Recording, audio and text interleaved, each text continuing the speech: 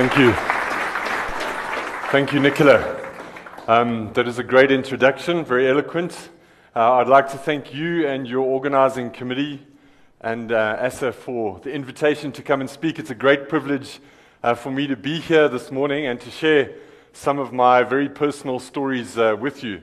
But before I start, I'm from the Eastern Cape, okay? Coming to Kempton and Johannesburg in particular is great for me because I have good friends here. But also, Gauteng, Johannesburg, is home to South Africa's third greatest rugby fraternity team, the Lions. Okay, let's call it the best rugby team in South Africa. I was sitting in the plane the other day next to this big Free State farmer. He was going down to Durban to see his son and to do some business down there. And we were just chatting. And one of the things that we started speaking about early on was rugby. And during the conversation, he said to me, "Do you know, Pete, do you know which rugby team I support?" So I said, "No, come on, it's got to be the Cheetahs." So he said, "It's not. It's actually the Sharks." There was a pregnant pause. Now I'm trying to mull over why he's telling me this. And he says, "Do you know why I support the Sharks?" I said, "Go tell." He says, "Do you know where the Sharks stay when they go to Bloemfontein to play the Cheetahs?" I said, "I have no idea." He said, "With their parents."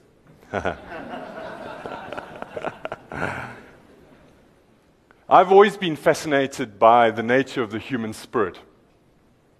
What is it that allows some people against all odds to persevere, to see their dreams come true, to persevere in their vision that they have for themselves and their businesses? I have never worked with a team of people whose focus it is to fail. Every single one of us want to tell a good story. Every single one of us want to leave a legacy behind, whether it's within your family, within your business, or within your community itself at large. We want to tell a story, and we want that story to be successful. But what is success? You know, many books have been written about how to become successful. And recently, Harvard Business School did a study on what is success and what is the secret to success. Let's just call success at the moment in inverted commas because there are many definitions of it. And they took 200 people, successful people, and they tried to find a common denominator between those people, a common characteristic that could show that if we did this one thing or if we followed this one process, we would become successful.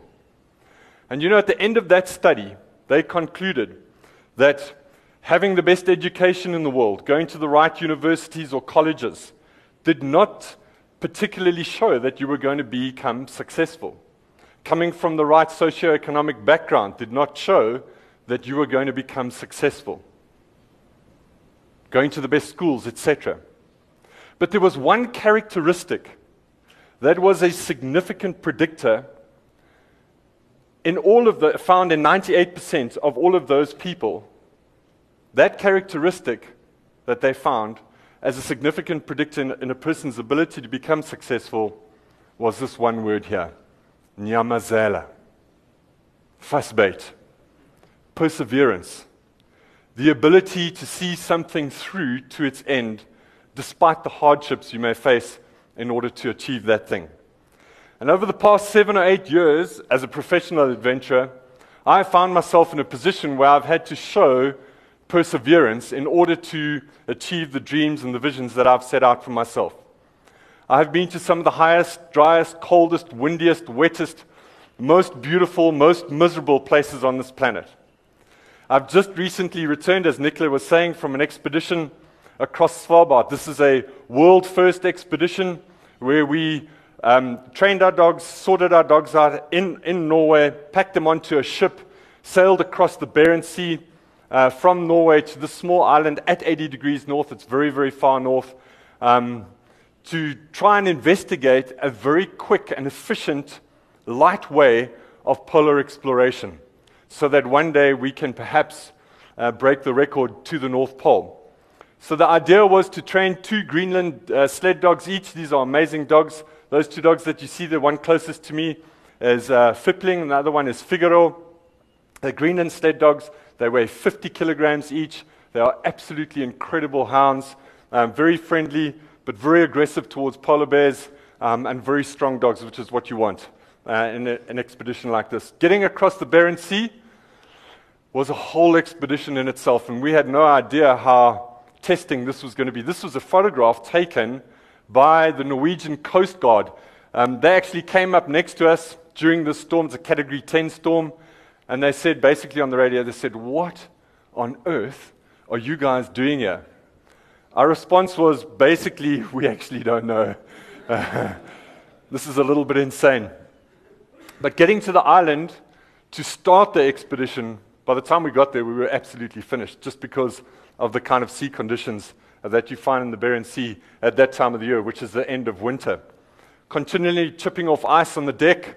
You know, it's very important. Many ships have sunk in the old days from ice forming on the deck, people not cleaning it up, and it's very rough getting out in minus 35 degrees centigrade in your wet weather gear with a mallet to try and break the ice off. You can see the dog kennels in front of the boat. They are very hardy dogs. They love being in the cold. They don't enjoy the wet too much. It wasn't always like this, though. This is arriving at Svalbard on the island. It's a spectacularly beautiful island. We came up next to the ice shelf, put in some ice screws into the shelf, packed our dogs, packed ourselves, packed the sleds, got onto the ice, and as quickly as possible, we moved off the ice to get into the interior. And this is how we moved across the island. And the main reason why we need to get off the ice shelf very quickly is this reason right here. Now, coming from South Africa and being an African, we think that we've got the top predators on this planet. I guarantee you, this is the #1 predator in the world. There is no greater predator than the polar bear. If it sees you on the ice, it'll hunt you down, it'll come and get you, it'll pull you out of your tent. A lion will never ever go into your tent, and it'll kill you unless you do something about it. So we had 2 military grade flare guns with us, 30-06 rifle on our sled, and we slept with a Magnum 44 with dum-dum bullets on our chest, pretty much. The Norwegian person that I was doing this with, Håvard Stiedel, took part in the race to the South Pole with us. He was one of our competitors in the race to the South Pole. He's been pulled out of his tent by a polar bear. He's got massive scars on his side here. So in our tent setup at night, we'd have our tent facing the one way, we'd have our dogs, because they're a great polar bear deterrent, and on the heads of each tent, the front and the back of the tent, we'd have a trip flare system. And if the polar bear would come close to the tent, the flare would go up 3 meters into the air and explode. This is also very high-grade military stuff. And when that grenade explodes, you're not going to hear anything for the rest of the day, but at least you're not going to be in the belly of a polar bear. And this is basically how we were dropped off and picked up at the end of the expedition. The first part of the expedition, and then 5 weeks trekking across the island, and then being picked up by the boat again. In 2007 and 2008, I rowed across the Atlantic Ocean with a good friend of mine, Bill Godfrey from East London. As we all know, East London is the business mega center of South Africa, right? But Bill and I rowed in this Woodvale transatlantic rowing race. It's a 5,500 kilometer journey across the southern part of the North Atlantic Ocean, from the Canary Islands just off the coast of Morocco to Antigua, 5,500 kilometers later. The race itself is completely 100% unsupported. That means everything that we needed to power ourselves with on that boat needed to be on that boat. And I thought I'd put this cartoon in because it's quite relevant to the times that we're living in at the moment with all the load shedding. I don't know if you remember, at the end of 2007, beginning of 2008, we had the beginnings of all our load shedding in South Africa. And that's me speaking on the sat phone and Billy putting in a good stroke there. So we had solar panels, charged batteries, that would then, all our instruments would be plugged into a key system inside the boat.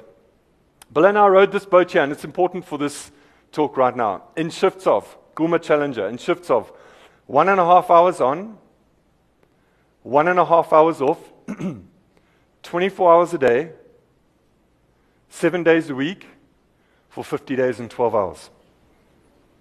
There wasn't 1 second on this row that one of us wasn't rowing, except for Christmas Day. Now, we were very excited about this because on Christmas Day, We were going to sit down and eat our boil-in-the-bag chicken and herb dumplings. That's what we were excited about. For a half an hour, nobody rowing. Now, some of you are giving me that funny look. It's okay, why would I be excited about eating boil-in-the-bag chicken and herb dumplings for Christmas lunch? Well, up until this stage, we had just been eating freeze-dried food mixed with olive oil. Figure that, 100 mils of olive oil is equivalent to a 4-course meal, 900 kilocalories. There's no ways that we could race and eat the amount of food that we needed to sustain ourselves with without adding extra calories. And that was the best way to do it. So imagine we'd do this 2-3 times a day, 100 mils of olive oil, and you'd just sip it down. When somebody speaks about, did anybody here get given castor oil as a child? Okay, those people are nodding or giving your age away, okay? It doesn't happen anymore, I don't think. But when you hear that, do you get a funny feeling inside your stomach? I have that with olive oil now. But it did save us. Bill and I won the race in 50 days and 12 hours. We experienced 4 storms during that race. The last storm happened on the last 4 days of the race, and we finished at midnight on the last night of that storm. During that day, the storm had waned quite a bit, and you'll see some footage of it just now. But the storm in those 4 days the wind was about 80 to 120 kilometers per hour, and the swell varied from 3 to 10 meters over those 4 days. Now, I don't know if you can picture the velocity of that storm. You'll see some footage just now. Absolutely terrifying. And when we finished that race at midnight, we came into English Harbor. It's a beautiful lagoon on the leeward side of the island, so all the wind was gone. It went very quiet, and we rode into this little lagoon. And on the quayside, we had 1.5 kilometers still to row. And on the quayside, we could see people holding up flares. And one of the things that we could hear coming across the water was our anthem, Nkosi Sikelele. There were hundreds of South Africans there, a lot of people on their yachts, and a lot of island people as well. It was an incredible experience getting in. And when I got onto the quayside, Billy was not the first person I hugged, okay? 50 days out at sea with another man is quite enough. The mystery is gone. It's a very small rowing boat. The first person I hugged was my wife, Kim. And you'll see pictures of her just now. And I put my arms around her and I put my head into her neck and I said, Kim, if I ever say that I want to go and do something like that again, please, you absolutely have to stop me. Because I would have lost my mind. Let's fast forward now. And she said, don't worry, Pete, I absolutely will. 3 months later, back at home, starting to put on a bit of weight again. I lost 15 kilograms in this row. And I start thinking about my next expedition. It's always important to have a dream and a vision for your life. And it dawned on me that no African had ever rowed solo across any ocean. Now you've got to be really careful what you think about, because it could just become a dream. And you've got to be really careful what you dream about, because that should become reality. And so one day after work, I plucked up enough courage to confront Kim about it. And on the way home from work, I bought a bunch of flowers, because I thought it would soften the discussion. And I learned a really great lesson from that. And the lesson is, guys particularly, if you want to use flowers as a means to try and get your way, you need to buy flowers more regularly. She immediately saw that something was amiss.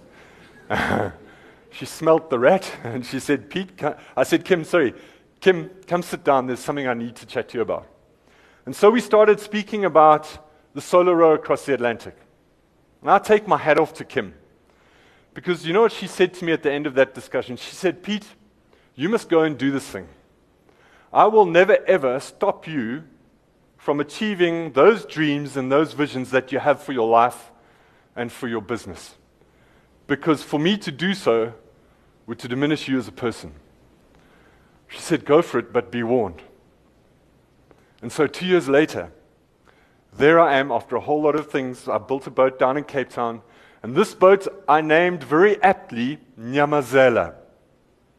Now, if there are any Xhosa people here, you would know what that word means. But let me tell you what it means. Nyamazela means vasbyt. It means to endure. I was speaking to a closer woman the other day, and she said, you know, Peter, it actually means a little bit more than just to see something through to its end. She said it means to see something through to its end, but to see it through with significance and success. And there's a difference between the two. I'm not sure if I'll have time to touch on those differences now. But once again, I rode this boat here, Nyamazela, in shifts of 1.5 hours on, 1.5 hours off, 24 hours a day, but this time for 76 days.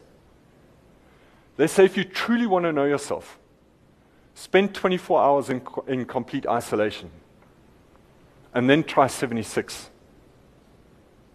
I learned incredible lessons about myself on this journey. And if you had to say to me, Peter, what is the greatest lesson on all the expeditions that you have taken part in? What is the greatest lesson that you have learned? I would have to say this one thing. And I look at every single person sitting here today. And that is this, and that is that you and I have been incredibly made. And that if we put the right processes in place in our lives and in our businesses and in our communities, we can achieve what we have previously conceived impossible in our lives. And therein lies the secret to success. Finding that process that allows you to be successful in any venture or any dream that you perceive for yourself. What does that word impossible mean to you? I want you to try and picture a scene. Picture yourself on this boat. Picture yourself inside that cabin. This is what happened to me on this row. A 6-day storm, 5 nights. The only storm on this race. I'm in the middle of the Atlantic Ocean. I'm on parachute anchor. It's a 12-foot round diameter parachute like the ones that they use in the army. It's deployed on a rope, a 100-meter rope, off the bow of the boat. And it's stopping me from going backwards. It's in the water, 20 meters down. And it's stopping me from going backwards in this 80 to 100 kilometer per hour wind. 6 to 10 meter swells over those 5-6 days. And I'm lying inside my cabin and I'm thinking about whether I'm going to survive that storm or not. And one of the things that I start thinking about as well is my potential in life. Have I limited myself?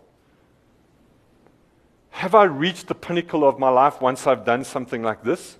Or is there a lot greater thing? And one of the things, I want you to, inside that cabin, I had a high density foam stuck to the ceiling. So that if the boat did roll, I wouldn't injure my head. And stuck into that foam were notes that Kim, my beautiful daughter Hannah, had put together and laminated for me and pin cushioned into this foam. And one of the notes that I was lying and looking at for most of this race was a quote from Muhammad Ali. And he deals in this quote with the impossible and the possible in our lives. And this is what he said. He said, impossible is just a big word thrown around by small men who find it easier to live in a world that they've been given than to explore the power that they have to change it. Impossible is not a fact, it's an opinion. Impossible is not a declaration, it's a dare. Impossible is just potential.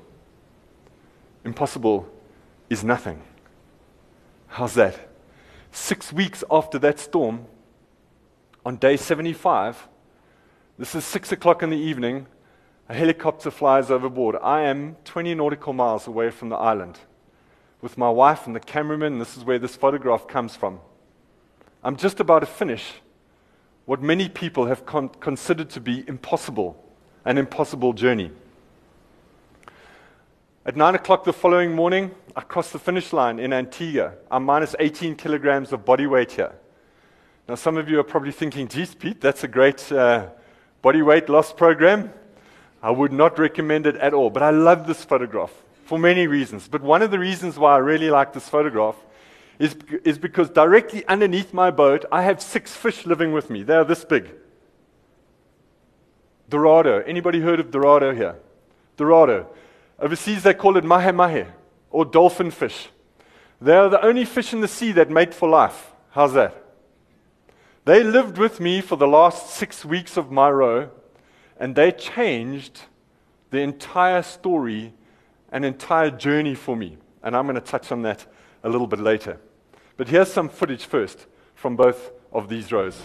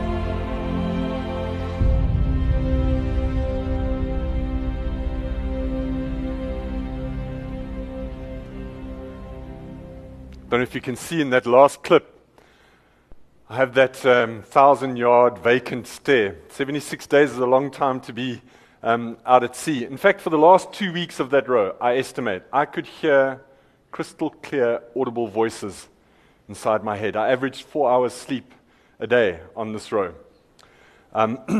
Those voices are gone, by the way. If anybody's wondering, it's all okay now.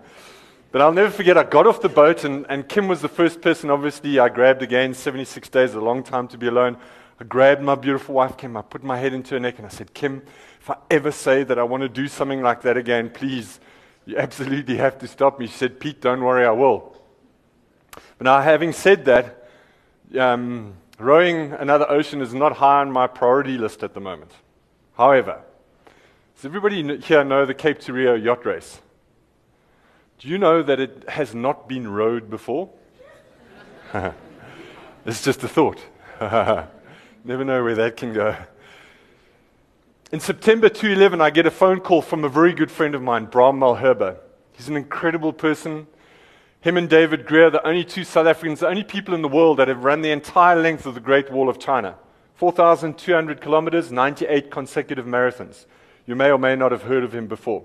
Incredible person. He phones me up and he says, Pete, listen, I have an opportunity to form a two-man South African team to go down to Antarctica to take part in an international race to the South Pole to commemorate the first two people ever to get to the pole, the Norwegian explorer Roald Amundsen and the British naval officer Robert Falcon Scott exactly 100 years ago. Do you want to be part of that team with me? I said, Bram, are you completely nuts? Of course I want to be part of that team with you. I mean, who in their right mind wouldn't? I said, but I'm a barefoot, cockybrook South African. I don't know too much about cold. And from what you've just said, we have 3 months to go before the start of this race. I said, so long as we can go and do some training in some really cold areas and do a polar survival course, I'm in. And so, for the next 3 months, you know how quickly 3 months can go. Bram and I spent some time in Iceland. This is at the top of a glacier called Longical Glacier.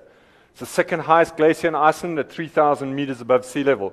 Great training, perfect conditions. You can see there, wind about 80 kilometers per hour, just blizzard the whole time, which made skiing very difficult. I had no experience of cross-country skiing, let alone pulling a sled that would weigh 100 kilometers in the South Pole and then trekking 900 kilometers to get to the pole itself. So we needed to ski properly. These conditions are treacherous up on a glacier just because on a glacier you will find crevasse fields. You will not see them. They are covered by ice bridges. And if you're trekking in these kind of conditions and you fall into a crevasse field, your chances of survival are slim. So we spent some time in France. The glacier at 3,500 meters. We had 10 days of perfect weather. And that was the sum total of our ski training. The rest of the time, Bram and I pulled tires up and down beaches along the Eastern Cape shores. Often when people see this photograph, they say, you guys don't need to show this photograph. Please, the wheels fell off a long time ago with the two of you. And then the time was up. I had to get from my house, which is 23 kilometers north of East London, down to Cape Town to get onto this Russian Ilyushin aircraft that was going to take some scientists and the 7 international teams taking part in this race to the Russian Novo base on the edge of Antarctica. And something quite profound happened to me while I was sitting in my car, reversing out of the driveway for the last time to drive down to Cape Town. I want you to picture the scene. I have my beautiful wife, Kim, sitting next to me. I have my daughter, Hannah, sitting just behind me. And in the back of my bakkie, I have my sled, my skis, my ski poles, and everything that we need to sustain ourselves with for this journey in Antarctica. And as I look at my house and everything around us, 2 thoughts go through my mind. The first one I keep quiet about. I think, I wonder if I'm ever going to see this place again. That was the first thought. But more importantly, the second thought was, and I turn to Kim and I say, Kim, isn't this absolutely so exciting? Because in 3 months' time or whenever I come back, when we come back into this driveway, the very next time we drive into this driveway, there's going to be a story that needs to be told. Jeez, and I wonder what's going to be inside that story. And that would be the truth. In 3 months' time, I would drive back into that driveway. And as we're sitting here today, I want you to think about your story. If you were to come back to this conference in a year's time, or 5 years' time, or in 10 years, whatever, and sit next to the same people, you're going to have a story that you need to tell them. And how do we make sure that that story we are going to tell is going to be filled with success and significance? 3 months later, Kim and I drove into that driveway again. There is a story that needs to be told. And I'm going to share a little bit of it with you this morning right now. Getting down to the Russian Novo base, absolutely spectacular. We had 2 days there to prepare ourselves for the last time, get all our food into the sleds, because once we left this place, we would be unsupported until we got to the South Pole. Once we left the Russian Novo base, we had a 10-day acclimatization trek to get up to altitude and the start of the race. Now, Antarctica is an amazing place. It's not just a small piece of ice at the bottom of our planet. How's this? On average, Antarctica is known as the highest, driest, coldest, windiest continent on the planet. You very quickly, you can't really see it in these pictures, but there are mountains in the background. You very quickly go from sea ice level, which is where we are now, so sea level, up to a high plateau that starts at 3,200 meters. The highest point on that plateau is 4,600 meters. The South Pole itself is at 3,500 meters above sea level. That's twice the height of where we are right now. The coldest temperature, by the way, that plateau is greater in area than the United States of America. 3 kilometers of ice, bigger than the United States of America. Incredible piece of, incredible continent. The coldest temperature ever measured, minus 89 degrees centigrade.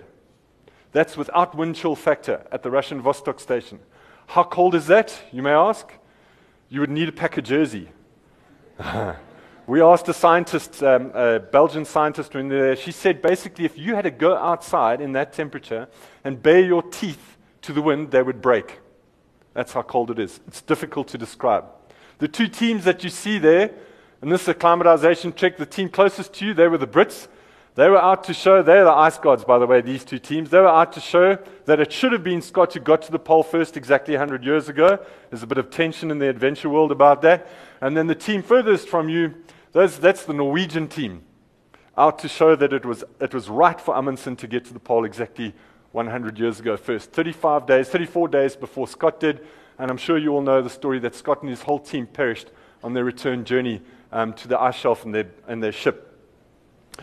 And the two Kakebrook barefoot South Africans with 3 months of training, guess who we hung out with on those 10 days? And had it not been for the information that we gleaned from these two opposing teams, I'm not so sure that I'd be standing here right now with all my extremities intact as they are. Getting up to altitude in Antarctica, supremely beautiful. Absolutely spectacular. But once you get up to that plateau, it is a dry, white, freezing desert. There's no living thing up there, nothing like you see in National Geographic. No bird, no seal, no penguins, as we know, definitely no polar bears. That's up in the North Pole. It is devoid 100% of life. It's this flat, white, freezing desert. It's an incredible place to be. And then the race organizers drew a line on the ice and the snow. They pulled out a rifle. They let off a shot, and they said, "Sayonara, we'll see you at the South Pole." We had one compulsory stop to get to at the 24-hour compulsory medical stop about the halfway mark, and that would be the next time we see people. As you see it there, 7 international teams. The least prepared team, Brahm and I, 3 months of training. It's not what we wanted, it's what we had. The next least prepared team had trained for 2 years for this race. Most of these guys had been to the North Pole because it's their stomping ground and it's easy to get to from Europe. Some of them, the guys with big budgets, had been down to Antarctica to train just for this race. Brahm and I, you can't see us, we're at the other end of that line. We're not Kakebrook and barefoot in this photograph, just by the way as well. It's minus 35 at the start. Let's fast forward the race, day 5. We didn't know it, but there are just 3 teams left standing. Just 3. And Brahm and I are one of those 3 teams. So how did we do it? What was the process that we put in place to make sure that when we conceived this idea, we saw it through to success? And remember now, I speak metaphorically, so you need to apply this in your own way to your own business and your own lives. But here, your story, the legacy that you're going to leave behind within your business, your family, and your community begins right here. And it's amazing, I speak at conferences all over the world, and there are always people within the audience that do not have this in place in their lives. And if they do, some of them have a vision this big because that's what they believe they're able to achieve. I want to put it to you that we can achieve absolutely anything we set out to achieve in our lives, but put the right process in place. And that process begins with having the right dream and the right vision. As we get older, we lose the ability to dream. I asked my daughter the other day, I said, "Hannah, what would you like to become one day when you grow up?" And she looked at me and she said, "Dad, I want to become an extreme rock climbing ballerina." I said, "What is that?" Okay, so now I'm a BA brain, okay? So BA brains, what we do is we visualize things immediately. As it comes in, there's a picture. So I said, and we're trying to encourage Hannah to go in her own direction in life, and we're just pushing her that way. And I said, "Hannah, do you know what? That's fine. I will teach you how to do all the rock climbing, but there is no ways that you are getting me up a mountain in a pink tutu." You see, in her head, she loves ballet and she loves rock climbing, and that's just the best way to do both for the rest of your life. Albert Schweitzer says, "The tragedy of life is what dies inside a person while they still live." Let me repeat that. The tragedy of life is what dies inside you while you still live. And I'm sure that we don't want that to be part of our lives. So we need to have vision, and we need to have dreams, and we need to have targets, and they need to be great. If this is the vision that you're going to have, then that's a story one day you can tell. If it's that big, I guarantee you, that's the story.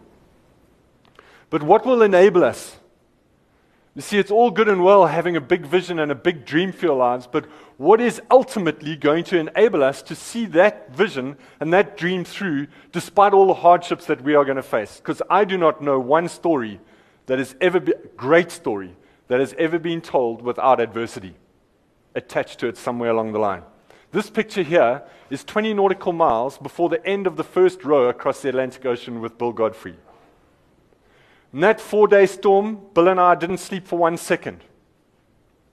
Now, we all know what it's like to not sleep for 24 hours because we've been to a matric dance, okay? But once you start moving into 48, 72, and then 96 hours, I guarantee you things are going to start changing inside your head.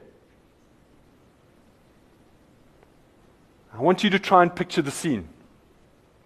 Sitting on your rowboat at 4 o'clock in the morning. This is my dreaded hour every single morning on both of the rows. Because you're sitting in a subconscious state. And your subconscious mind is giving you, let's just give it a number, 5 absolutely crystal clear reasons why when the sun comes up and you have a chance to get onto that sat phone and call in the cavalry. And these reasons range from, you're never going to see your wife again, you're not going to watch your daughter grow up, etc., etc. And they're good reasons. Very clear. The only thing that will stop you from making that phone call is your drive and your passion towards achieving that vision and that dream that you have for your business. So your passion for it, your drive for it has got to be greater than any obstacle that gets put in your way.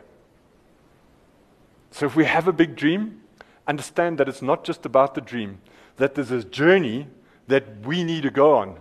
And in that journey, we're going to experience hardship, and it's our passion and drive that'll get us through that. For us, it was the will to win. That's what got us through. We wanted to break the world record, and we wanted to win the race. And that drive pushed us through to the end. So you're going to be tested, physically, spiritually, mentally. I hope you're not tested like this at where you go to work. But this is light frostbite on my cheeks. My lips underneath my nose is the worst. I don't have a photograph of that. I saved that from you. This is about a week after the race, so I'd healed quite a lot. We back down. You don't heal up at altitude as well as you heal at sea level. This is proper frostbite.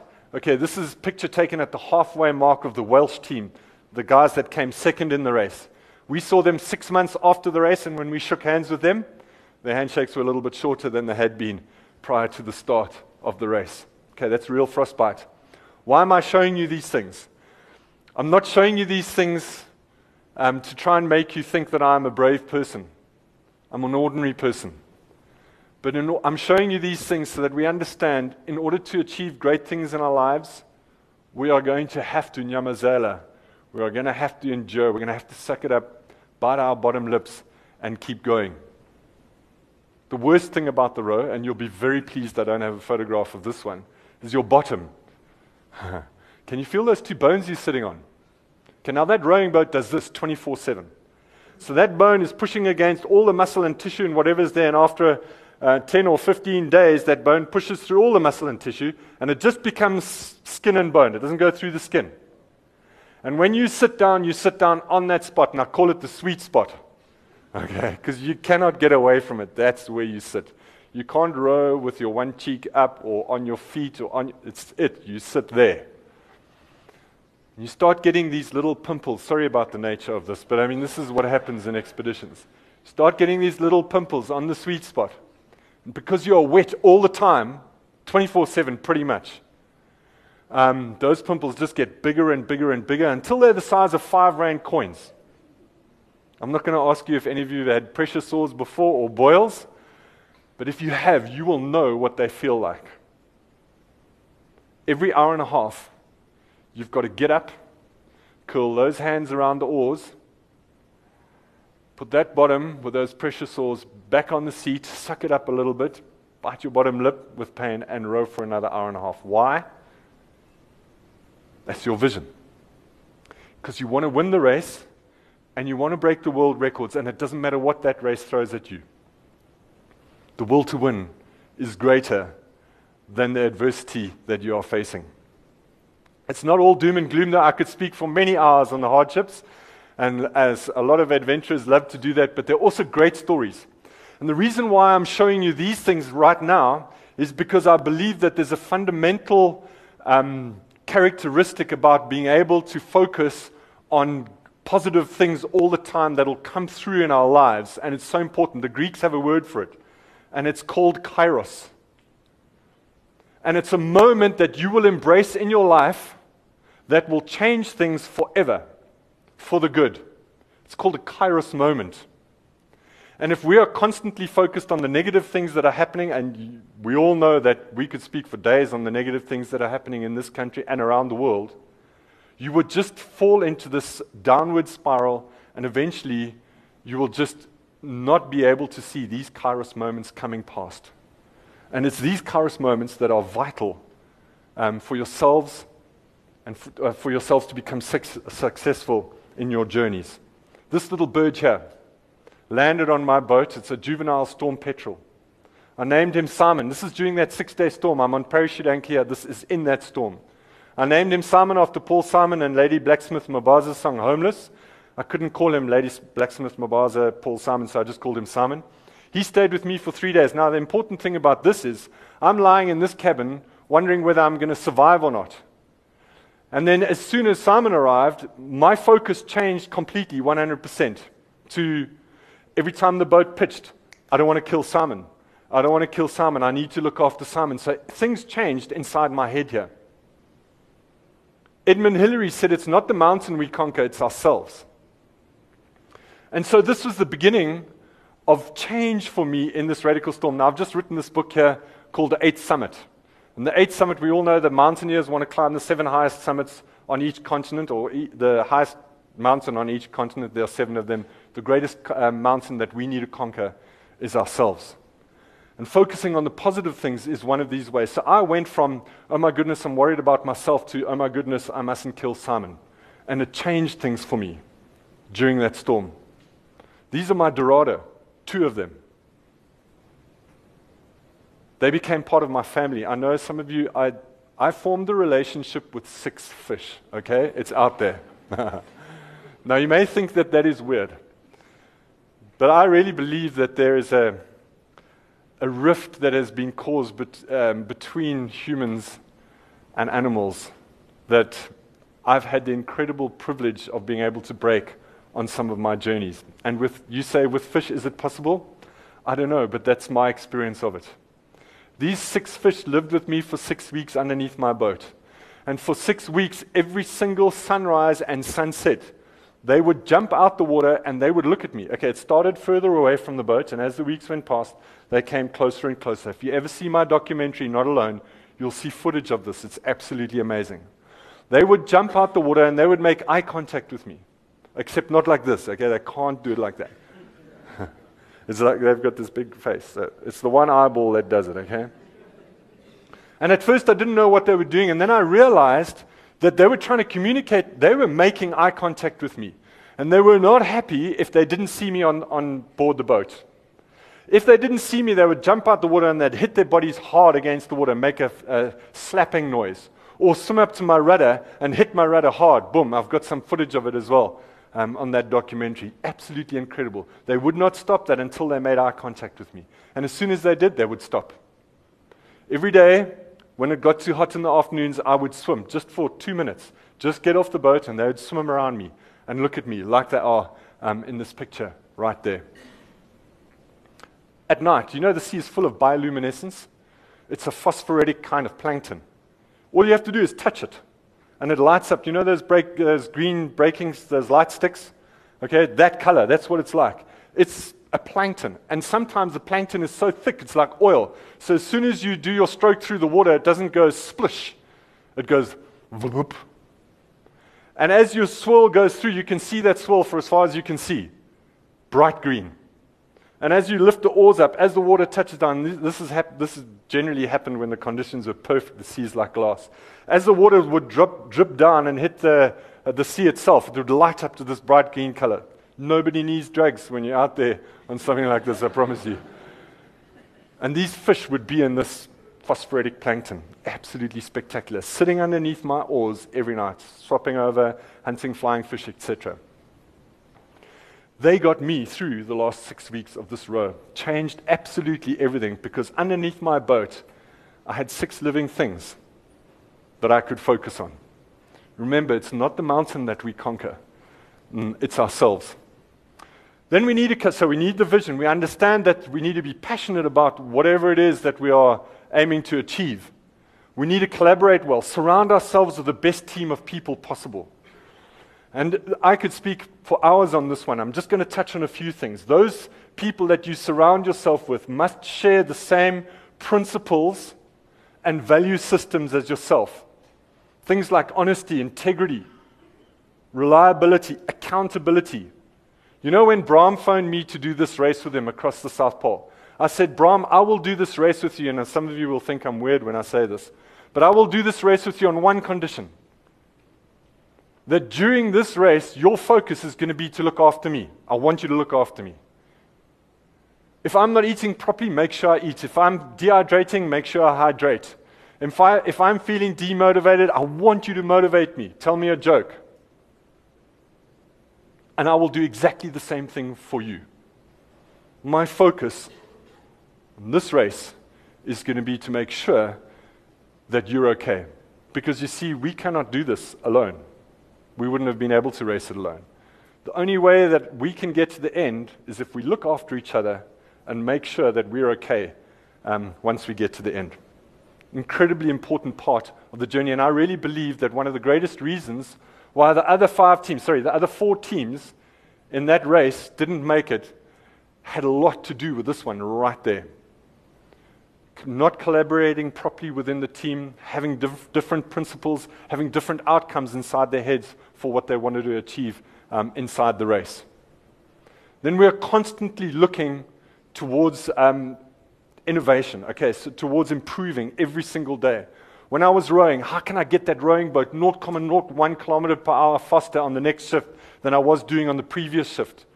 Raising the gates of my oars, moving that 30-kilogram life raft, constantly focused all the time on improving. Now, I don't know your businesses, but I guarantee you that when you leave this conference, there is something that you can do. There's something that you can do every single day that will make you more efficient and better at what you do. This was our cooking area. When we stopped trekking after 16 hours, we trekked 16 hours a day in this Antarctic race. When we stop trekking, you start your stopwatch, put up tent, get in, start your stoves, make food, make water, deal with body issues medically, eat, go to sleep, 120 minutes, 2 hours. The Norwegians, we didn't know it, were doing exactly the same in 40 minutes. That's a lot. We knew that we were not doing well here, but we were constantly trying to improve this area. As I said, the Norwegians are like ice gods. They know what they're doing. We worked out at the end of the race that had we been able to trek that extra 80 minutes every single time, we would have beaten the Norwegians. They came first in the race. But how's this? Just this one thing. If we had been able to improve on it and do it in 40 minutes, we would have beaten the Norwegians. The Norwegians beat us by a whole week. Think about it. Just the one thing. And there were many other things that we could have improved on. The first team, and I love this story, the first team that we met in the first row across the Atlantic Ocean were 2 British Royal Marines, the biggest guys I've ever seen in my life. They were huge slabs of muscle. Ben and Orlando. This photograph they sent to us after the race was taken by a yacht that passed them, was taken about 3/4 of the way through their journey. And that's Ben sitting on oars. Sorry, that's Orlando sitting on oars. Look at the size of him. He's huge. He's a monster. At this stage, Billy and I were looking like 2 prisoners of war. They came up to us for the 2 weeks before the start of the race. They were going to win the race. They were going to break the world record. There was no other boat in this race except for them. And it's a nice way to think. But to be verbal about it all the time is a different story. 2 hours before the start of the race. It's a very stressful time. We're working on our boats, making sure that everything's okay. They come up to us and they say, Bill, Pete, as you know, we're both British Royal Marines. We've got duties to do in Afghanistan and Iraq. Wherever, when we get to Antigua, we're going to have to pretty much go off immediately. So by the time you guys get in, we'd probably be gone. But so, good luck for the race. I said, you don't say that to South Africans, please. They said, but don't worry, here's something to remember us by. You know those bicycle juice bottles? There's a white bicycle juice bottle. You can't see their name. It's in the front of the boat. Their logo was Go Commando. Figure that. And they gave us this juice bottle, and we said, thank you very much, and we threw it inside our cabin, not realizing how important this was going to be for us on our journey. Fast forward again, 2 days into the race, and I'm sorry about the nature of this discussion once again. But going to the toilet became quite a critical thing. Because each time you would need to go for a number one overboard, you'd have to, and this is how it works, picture the scene. Or picture whatever you want out of the scene, okay? So, pull the oars in, strap them together. Get you out of the rowing shoes, get onto the side of the boat, get it done. Back into the seat, feet back into the shoes, oars, and off you go. 3 minutes, minimum. The person who's not rowing stands on the side of the boat's like this. Another 3 minutes, not rowing. So obviously, we had to come up with a plan. Enter the Go Commando juice bottle. We worked out that that time was costing us 3 nautical miles a day. It's not far. But in the end, it would cost us a lot. So now we could sit in the seat. And it took a bit of practice, but we could sit in the seat and get it done and throw it over the side of the boat. The person who wasn't rowing could stand in the middle of the boat, get it done, and throw it over the side of the boat without disturbing the person who was rowing. Although it is a little bit disturbing because you have to watch the whole process. And as I said, the mystery is gone after a couple of days in any case. But now we worked out we are saving 3 nautical miles a day. 10 days before the race finishes, we're in first position. A boat called No Fear is in second position, 30 nautical miles behind us. The boat in third position is Go Commando, 150 nautical miles behind us. Yes, please. 10 days before the race finishes, our sat phone breaks. No more communication with the outside world until we got to Antigua. We get to Antigua 10 days later. Oh, by the way, that bottle is perfect for 2 reasons. One, 750 milliliters seem to be the perfect amount to contain. And 2, it's got a nice wide head like that, okay? Because something like this is just not going to do it. Okay. So when we get to Antigua, we find out that we're still in first position. No Fear is now 24 nautical miles behind us, and Go Commando is 5 days behind us. That night we celebrate. We come back to the boat the next morning because we've got 3 days in Antigua. We need to clean the boat, get it into the container, get it shipped back to South Africa. And we want to do that first and then relax afterwards. We get to the boat, we stand on the boat, and as we stand on the boat, guess what rolls over the deck? The Go Commando juice bottle. And we pick it up and we realize then that we are not going to be there when the British Go Commando team arrives in 5 days' time because we're leaving in 3 days' time. So we wash the bottle out as much as we can. We find a new cap for it, we get a permanent black marker pen, and we write on it, Dear Ben and Orlando, well done for the great race. Sorry we couldn't be here to see you guys in. All the best, Bill and Pete. And we left it with the race organizers to give them when they got in. And Bill and I often talk about the race, and one of the things that we speak about and laugh about is whether they took that bottle and used it, because we believe they deserve to have, or whether it's sitting proudly on somebody's mantelpiece. I suppose the story here is this. It's a little illustration that had we not done that, one thing, we would have lost the race. We would have come second. And our whole thing was to come first in that race. So I don't know what it is that you can do when you get back to work or with your families or whatever venture that you're in, but there is something that you can do to make yourself better and more efficient at it. And then we all know this word here, discipline. We've heard it many, many times. For me, there are 2 types of discipline in life. One, external discipline. Bill waking me up every hour and a half to go on to duty and me doing the same for him. Imagine this, me phoning Nicola up at 4 o'clock in the morning and saying, Nicola, come, let's go for a 30-kilometer run. It's much easier for Nicola to say, do you know what, Pete, absolutely, I'm in, and it's raining, it's cold outside, than if her alarm clock was going off. Now let's start talking about self-discipline. Try and picture the scene again. Your alarm clock is going off on Yamazela, the boat. You all know that sound. You're alone. You are lonely. You're exhausted. Your hands are like I've shown you. Your bottom is like I have told you about. You've got salt sores in between your fingers, between your toes, and everywhere where the sun doesn't shine. You're hungry. You're wet still from the previous row. It's raining outside. It's pitch black. And there are waves breaking over the boat. It's 3 a.m. And your alarm is making that noise. You've got to get out there and row. What do? That's right. You press the snooze button. And you know what? That's okay. That's okay if you don't want to win the race.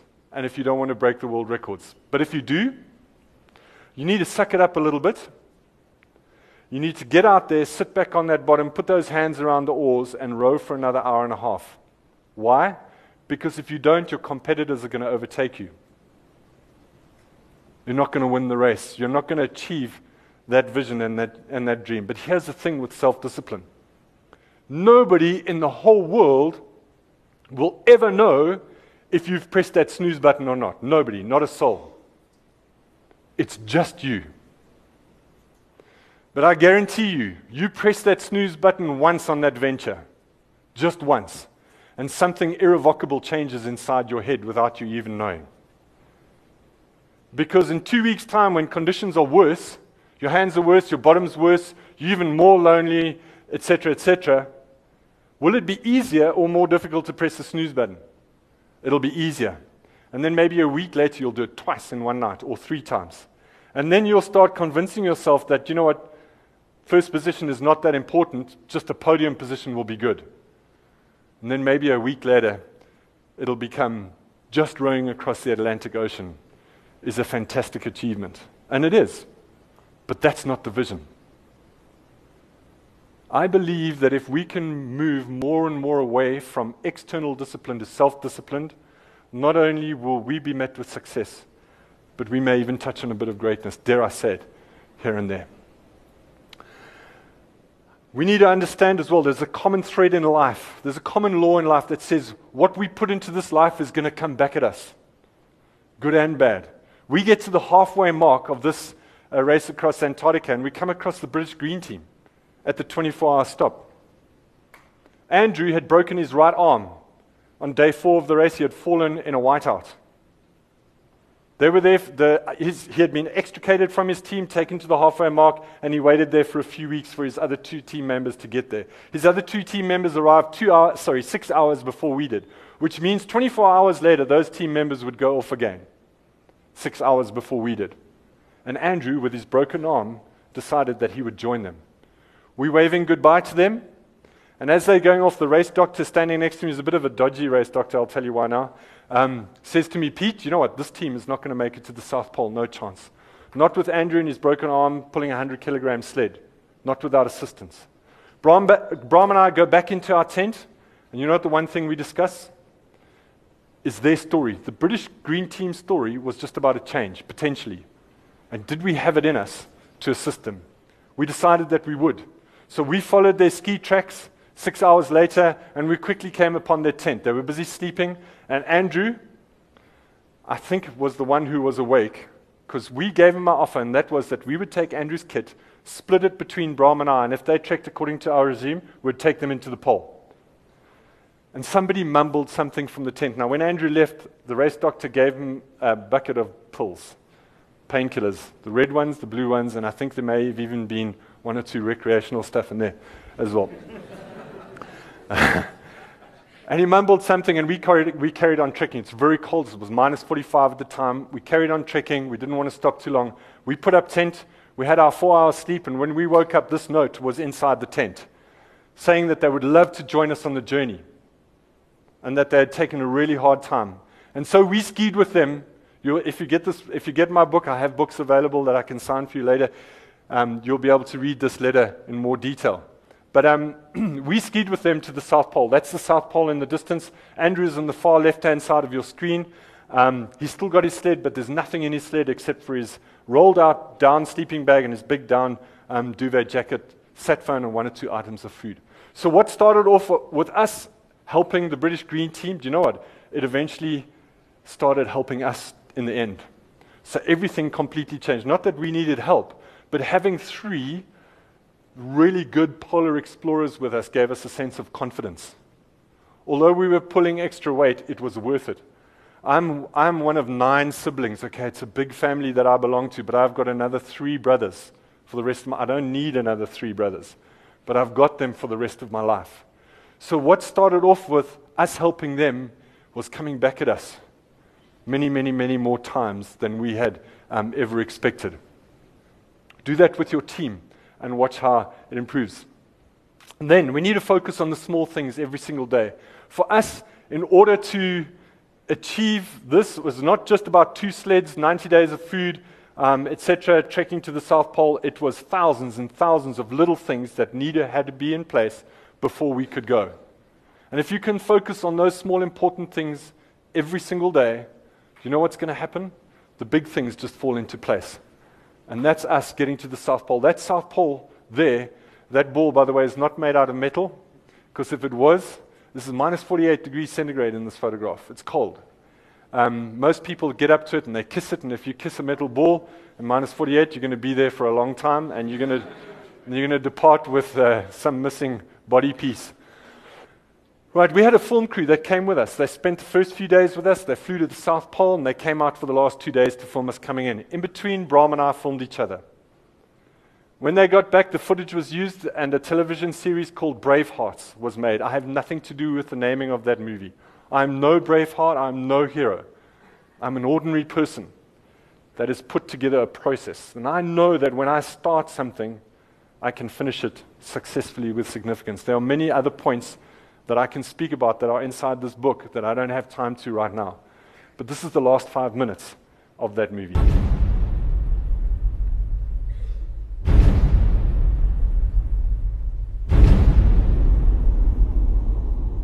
I think this race, for me, in my opinion, is the toughest endurance race on the planet, because this is pure survival.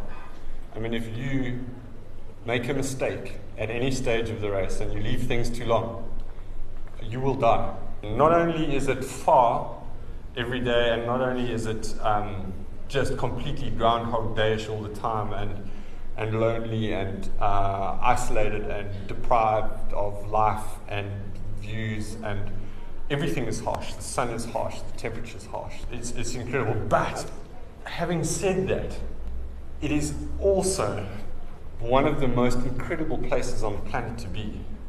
It's one of those, if I hadn't survived it, it would have been the worst story on the planet. But I have survived it. And when I look back now, I'm already missing it. Oh, yeah. And I suppose what I'm missing is the triumph of getting in. It's an hour and a half before the cut-off. The plane's already landed at Camp 100, ready to take the remaining competitors home after this epic South Pole race. And as you can see behind me, Team British Green and Brahm and Pete, South African team, are 1 kilometre from the South Pole now. They're really cutting it fine. It's coming right down to the wire. I certainly hope they're going to be okay. We're going to follow them into the pole, make sure they're fine, get them on the plane and get them home.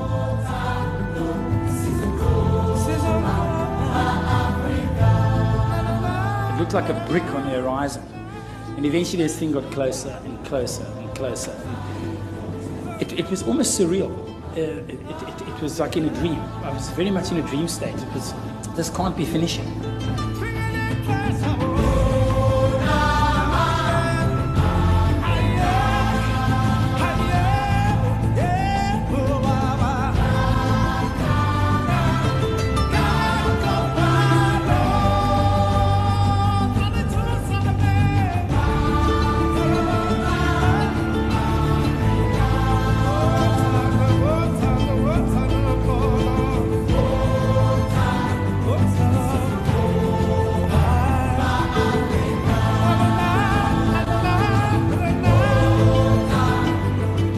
It's going to be brilliant skiing across the finish line with you guys, and a privilege.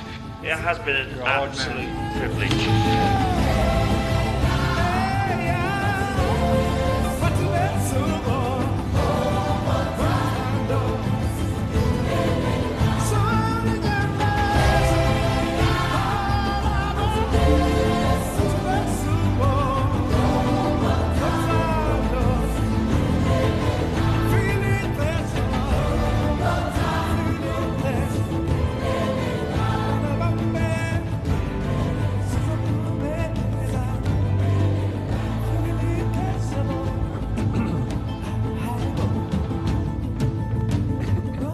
This journey, and I really look at it as a journey, not a race, has been very much one for me of humility. It's not about bravery, it's not about courage, it's not about me. I'm so alive. I feel so alive about life. It's like a love story. I have a purpose. When you get home, you love your wife more than you've ever loved her. You love your child more than you've ever loved her. I was just thinking to myself over and over, how much in my life do I have to be grateful for? When you come back, everything's different. With absolute commitment and conviction to live out my life to its fullest potential from here on. You realize the fragility of life, and it just makes you want to appreciate things more.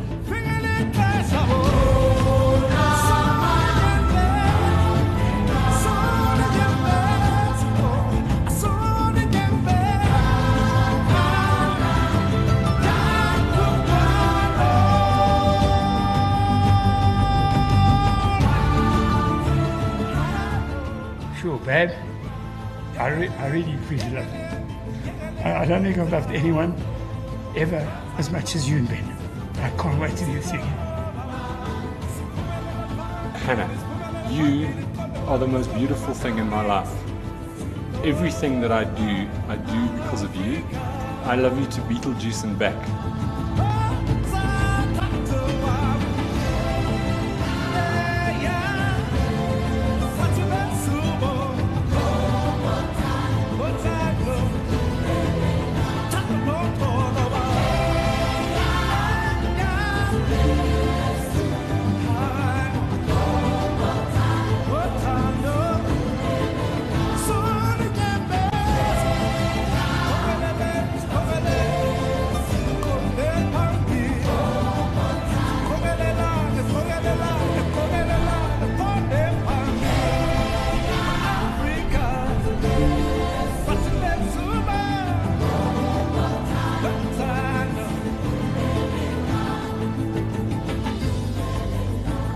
In the end, Bram and Pete didn't win the race to the South Pole.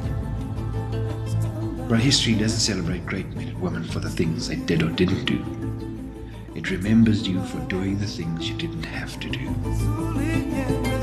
That is also what makes a hero out of ordinary people like Bram and Peter van Kets. As for my quest, well, I found much more than just a hero in Bram and Pete. I found a reason to believe in myself again.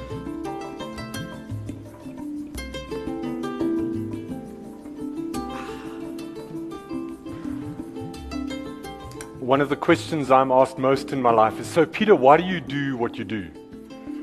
And it's a complex question because I could answer it on many different levels. But this is not one of those reasons. I use my expeditions to raise funds for the Coral de Toy Centre for the Deaf and Operation Smile. But if you say to me, Peter, give me one of the greatest reasons why you do what you do, I would say this, that I do what I do because that is the vision and the dream that I have for my life. And I know if I'm doing that thing that makes me feel alive, everything else will fall into place in my life. But when I'm sitting on my sled and I don't know if I'm going to live the next few hours out, or if I'm lying in my rowing boat in a storm and I don't know if I'm going to live that storm out, I don't think about Operation Smile or Coral de Toy Centre for the Deaf or my dream and my vision. I think about this. And think about the people that I've surrounded myself with in my life. Those people that have got me to that point. And I think, what would they say to me at that particular time? And in the end, that is what motivates me. Kim and Hannah wrote notes for me. And they put it inside, they packed my day bags for the South Pole trip.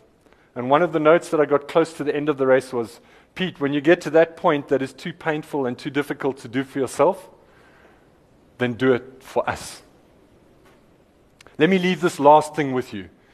Every venture that you take part in your life is going to demand clear vision, dynamic strategy, precise planning and preparation, absolute honesty, integrity, uprightness of character, self-discipline, many other things.